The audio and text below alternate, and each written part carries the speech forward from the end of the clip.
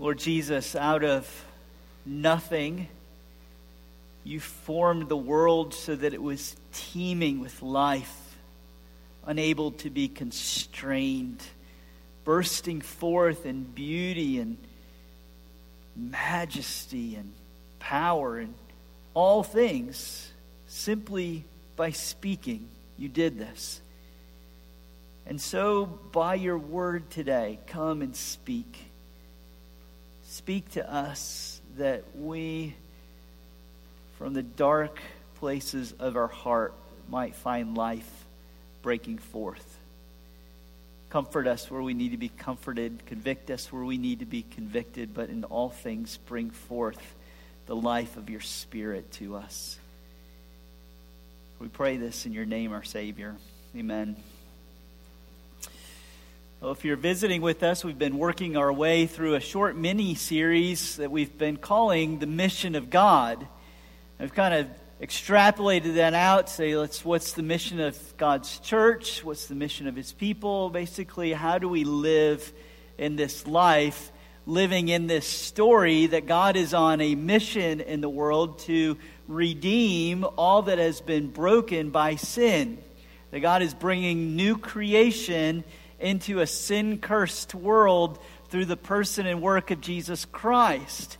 And we've looked at various ways that mission affects our daily life. We've looked at the way it should affect how we care for the poor and vulnerable. We looked last week about how that mission affects our daily work lives. But one of the other important marks of God's mission is that He is putting our relationships back together. We have been created in the image of a God who lives in eternal community with Himself. God did not create humanity because He was twiddling His thumbs and lonely. There was no need to be filled. He existed, Father, Son, and Spirit, in eternal bond of love. And out of that eternal bond of love, we were created as objects of the God who loves and lives in community, to be members who love and live in community with each other. And yet we're facing in our world, in our country, an epidemic of loneliness. Last year, Cigna Healthcare did a study that used the renowned and well-respected UCLA loneliness scale. And they surveyed over 20,000 people, and this is what they found. 13% of Americans say that 0 people know them well. 13 out of every 100 people say absolutely nobody knows me well. Only around half of Americans say they have meaningful daily face-to-face social interactions. Only half. Only half of us can say we've had a meaningful day-to-day social interaction today. The problem's growing. They also found that with each successive generation, starting with baby boomers and moving down to Generation Z, loneliness was increasing. Now you may be wondering, why is Cigna, a health insurance company, concerned about this? Here's why. We are so deeply wired for relationships that the U.S. Surgeon General wrote this in the Harvard Business Review. Loneliness and weak social connections are associated with a reduction in lifespan similar to what has caused by smoking 15 cigarettes a day, and an even greater impact than is associated with obesity. And this problem has infected humanity since sin entered the world and cursed it. From the very beginning, this was what God had said. The relationship between man and husband and wife is going to be affected. There's going to be turmoil in the relationship. From the very beginning, the first 2 siblings engaged in such a heated rivalry that one killed the other. By the time you get to Genesis chapter 11, God frustrates the nations and gives them all different languages, separating themselves from each other, affecting relationships. And we have perpetuated the problem in our own lives. Jean Vanier is a Christian who formed a community for people with special needs in France. It's been going on for 30 years. The L'Arche communities have become such an impact on people with special needs that they've spread across the world.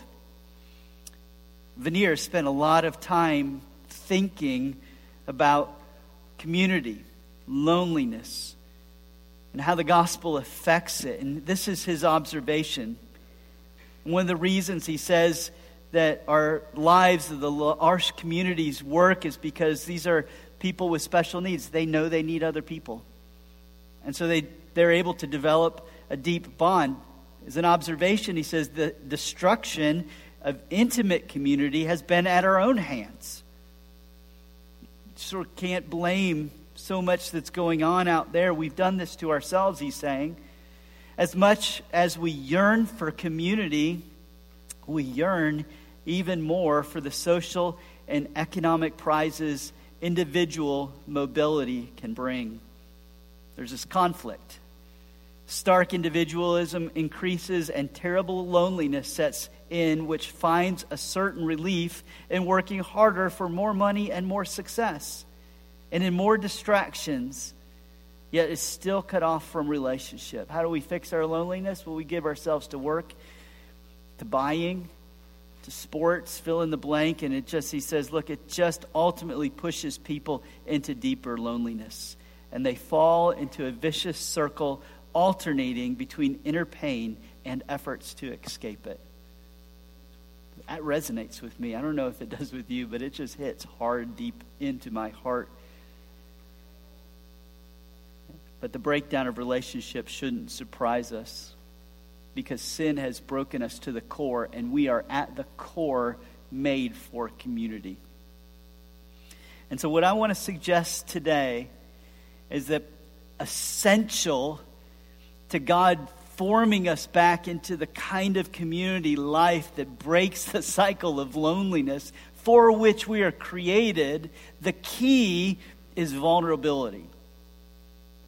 Vulnerability is the key to true community. We saw it in Deuteronomy chapter 15, that God has built into the life of his people who are in need. But what often feels like weakness to us are places of vulnerability. What often feels like weakness is actually the attachment points for true community to take place. Those rough edges that we have in our lives, and we are all needy. Those rough edges are like Legos. Those are the points that stick out and are uncovered in our lives. Things like health problems or marriage struggles or anxiety or depression or struggles at work or our own needs, maybe physically. These things that feel like vulnerabilities are really the nubs on Legos. They're the places where we are designed to attach to each other. And this is what is going on at the day of Pentecost here in Acts chapter 2. Some had needs, others had resources, and they began to stick together in the type of bonds that are formed that become inseparable. And so community really comes about when three things start to happen, when we embrace at least three vulnerabilities. Vulnerability 1, we don't hide our flaws anymore. Vulnerability 2, we share our needs with each other. And then vulnerability 3, we die to ourselves for the sake of others. Right? If we're going to experience this kind of God-formed new community where Jesus is present, knitting us back together, the first thing that we are going to need in order for that to happen is the power of God. And that means we need to be remade people. We need to keep the gospel at the center. This is where every community, by the way, fails. Every attempt for community, kind of this tight-knit, kind of life-on-life community, not talking about shaking hands or coffee fellowship, which is a really sweet time, but I'm talking about the kind of thing where deep levels of loneliness are met and alleviated. Every attempt to pursue that kind of community often fails, always fails, eventually, unless the gospel's at the center. One author puts it this way: if you love community, you destroy community. But he who loves the brothers builds community. Sort of the byproduct. Real intimacy with each other is the byproduct of love for one another. If you pursue community for the sake of community itself, if you pursue it just to get rid of loneliness, you'll never find it. It can't be built by our ingenuity or our planning. Every attempt has failed. Every utopian community has ultimately failed. But if you pursue the gospel and out of its power, a deep love for other people, then community becomes the natural byproduct. This happens when God meets us at our vulnerabilities. You see, the gospel is not just information. We're not trying to download information into the hard drive of your brain. The gospel is news. The gospel is news that God has done something in this world, this sin-cursed world for sin-cursed people. It's news that God has sent His Son, that Jesus has defeated the enemies of sin, Satan and death, and in His resurrection, in His victory, He now reigns and is creating new life in all of the broken areas of our world and our lives. And that's where Christianity is radically different. That's where the gospel is radically different. Every other religion, every other philosophy of life basically says, look, here's the path that you need to follow. If you work hard enough, you can attain it. Jesus says, you're weak and you're vulnerable. Come to me for rest. You're lonely. You can't do anything about it. Come to me. It calls us to a person. The gospel calls us to a person and into a relationship with a person that then creates relationships with each other. The gospel is the power of God that transforms our relationship so that we can live the kind of lives He was intended for us to live from the beginning. And so this is what's happening. Peter preaches this sermon on Pentecost. He preaches the gospel, and the church goes. See how it's transformed. It's transformed from a bunch of disciples on the night of Jesus' crucifixion who are so concerned with their own hides that they run and hide and sort of joining into Jesus' mission.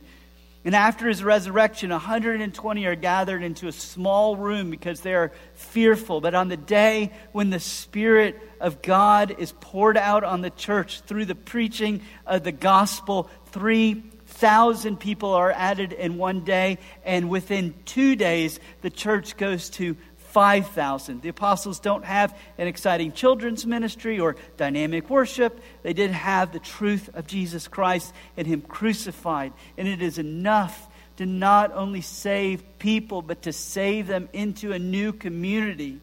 In one day, they're not only brought to Jesus, but they begin to do life together in a radical kind of way. 3,000. Do you know how hard it is to knit 3,000 lives together? Verse 42, this is what it looks like. They devoted themselves to the apostle teaching and the fellowship. That's what the church was called, the fellowship. The Greek word koinonia. It's close mutual partnership. Sometimes it's used to describe what happens when we share something in common that creates such a deep bond, a relationship of oneness. The Apostle John uses this word to describe the relationship that a Christian has with God. That which we have seen and heard, this is 1 John 1:3. That which we have seen and heard, we proclaim also to you, so that you may have fellowship with us. And indeed, our fellowship is with the Father and His Son, Jesus Christ. That's what they have in mind for the church. Not a bunch of individuals coming to receive something, but their lives so closely knit together that the only point of reference is to say, you know what our relationship is like? Our relationship is like what we have with God. We're one with Jesus Christ. We share everything with him, and he shares everything with us. Verse 44 of Acts 2. And all who believed were together and had all things in common. Verse 46. And day by day attending the temple together and breaking bread in their homes. This is what the gospel does. It creates, by its power, it creates new community so that we are one with each other, not just experientially one, not just like theoretically one. And it does this by meeting our three areas of vulnerability. Vulnerability one, we don't have to hide our flaws anymore. Because the gospel changes our relationship with God. We come into a favored state with God. That's what the good news of the gospel is. You've gone from a state of wrath to a state of favor. It's our assurance of pardon, peace with God. When the Bible uses the word peace, it doesn't just mean like a negotiated truce. It means a state of flourishing where everything is right.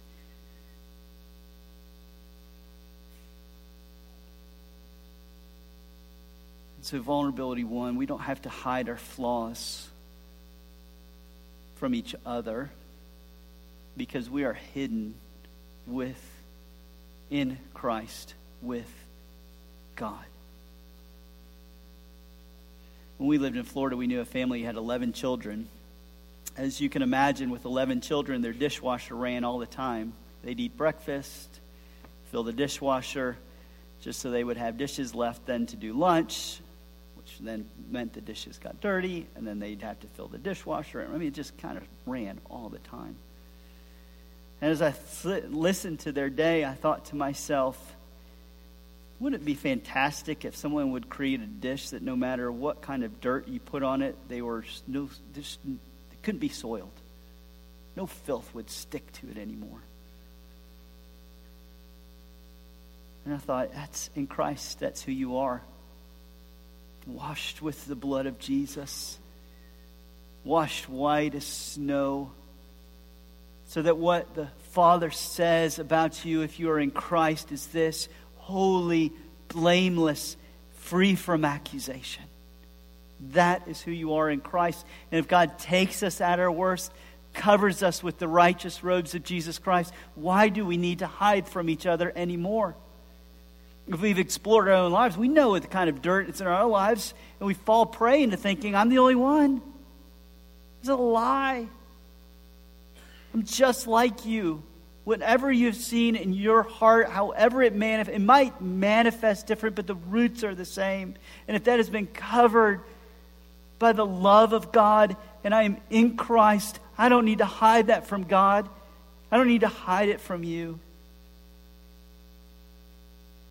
And that's the way the gospel just changes us at the core of our beings.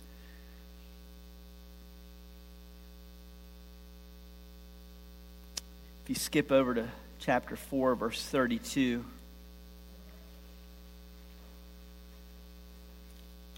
I just love this picture.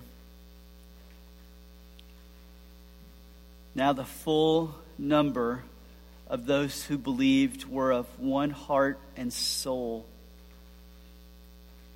And no one said that any of the things that belonged to him was his own, but had everything in common. By the way, this is not a plea or a roadmap for socialism. Socialism demands that goods be given away. The gospel frees us to give our goods away freely and with joy. But that leads us to vulnerability too. We have to learn to share our needs. And the assumption is, I'm going to share my needs with you because if I want God to provide, He's going to provide through His people. A Christian, by definition, is a needy person. There is nobody here who can say, I don't have needs. You can't be self-reliant and a Christian at the same time. The Christian life starts by saying, I can't do this on my own. I can't live my own life. I can't take care of myself.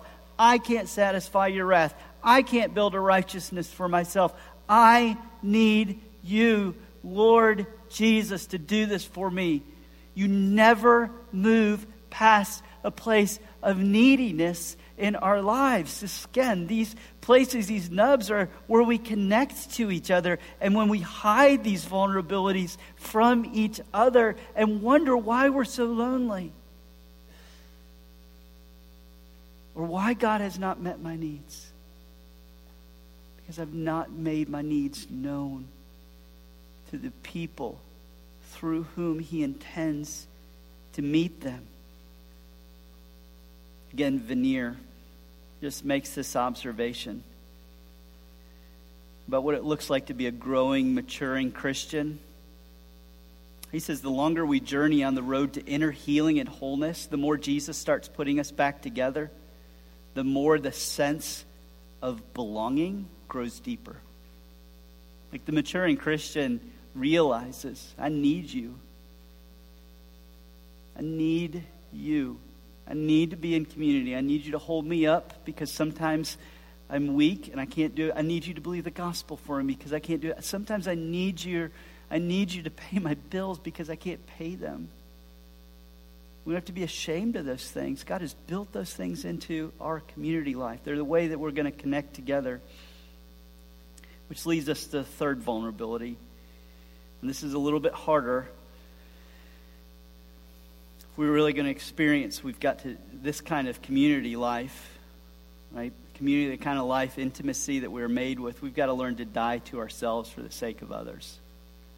That includes making our needs known. You've often heard me say there's two kinds of people in the church, that need to learn how to give and those who need to learn how to receive.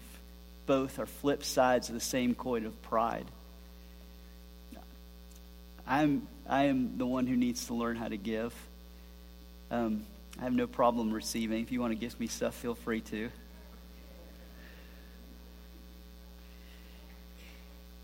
But if God is at work through the gospel, the result will be a new community that's created by and defined by a different kind of behavior and values.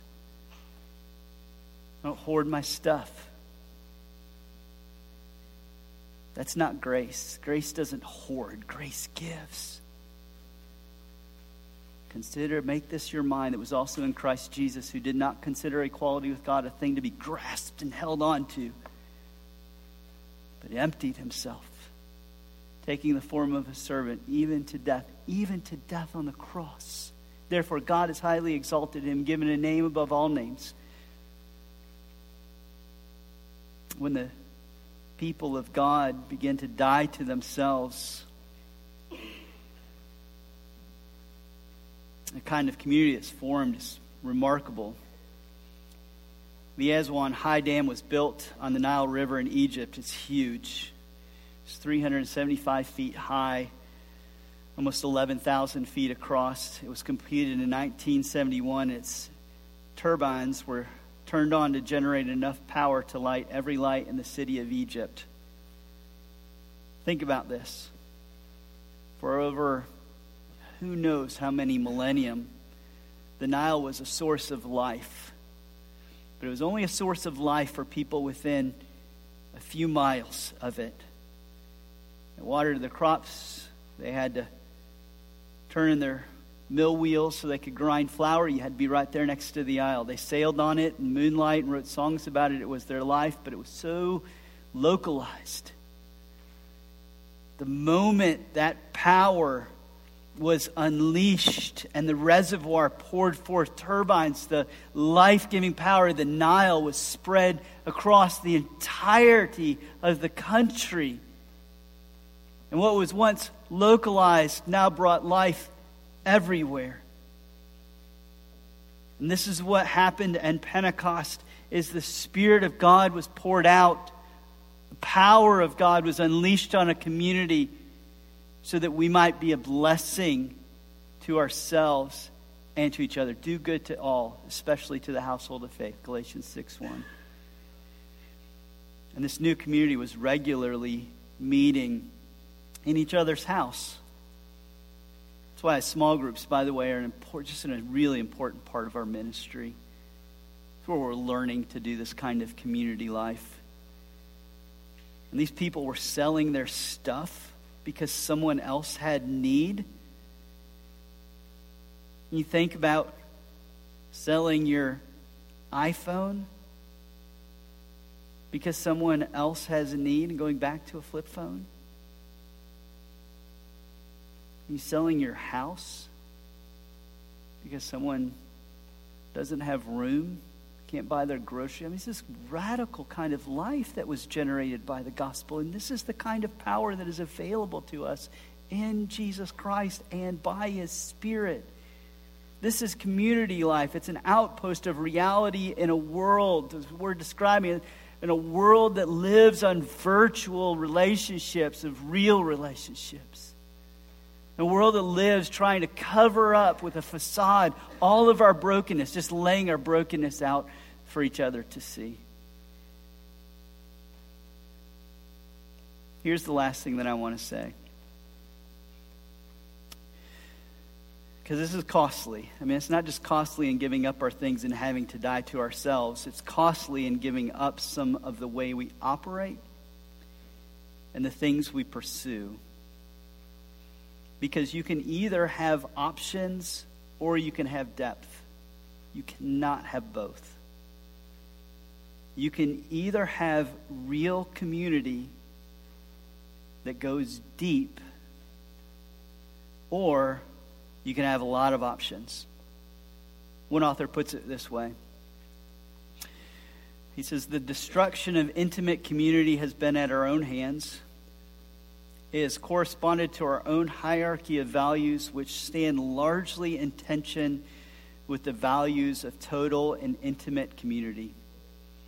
As we yearn for community, we yearn even more for the social and economic prizes that individual mobility can bring.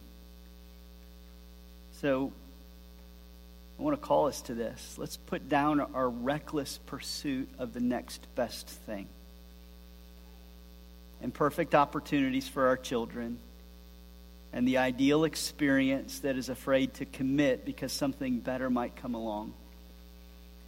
By dying to ourselves and taking up our cross for the sake of others, because whoever loses his life for Christ's sake will find that the life that is given to them is the opposite of lonely.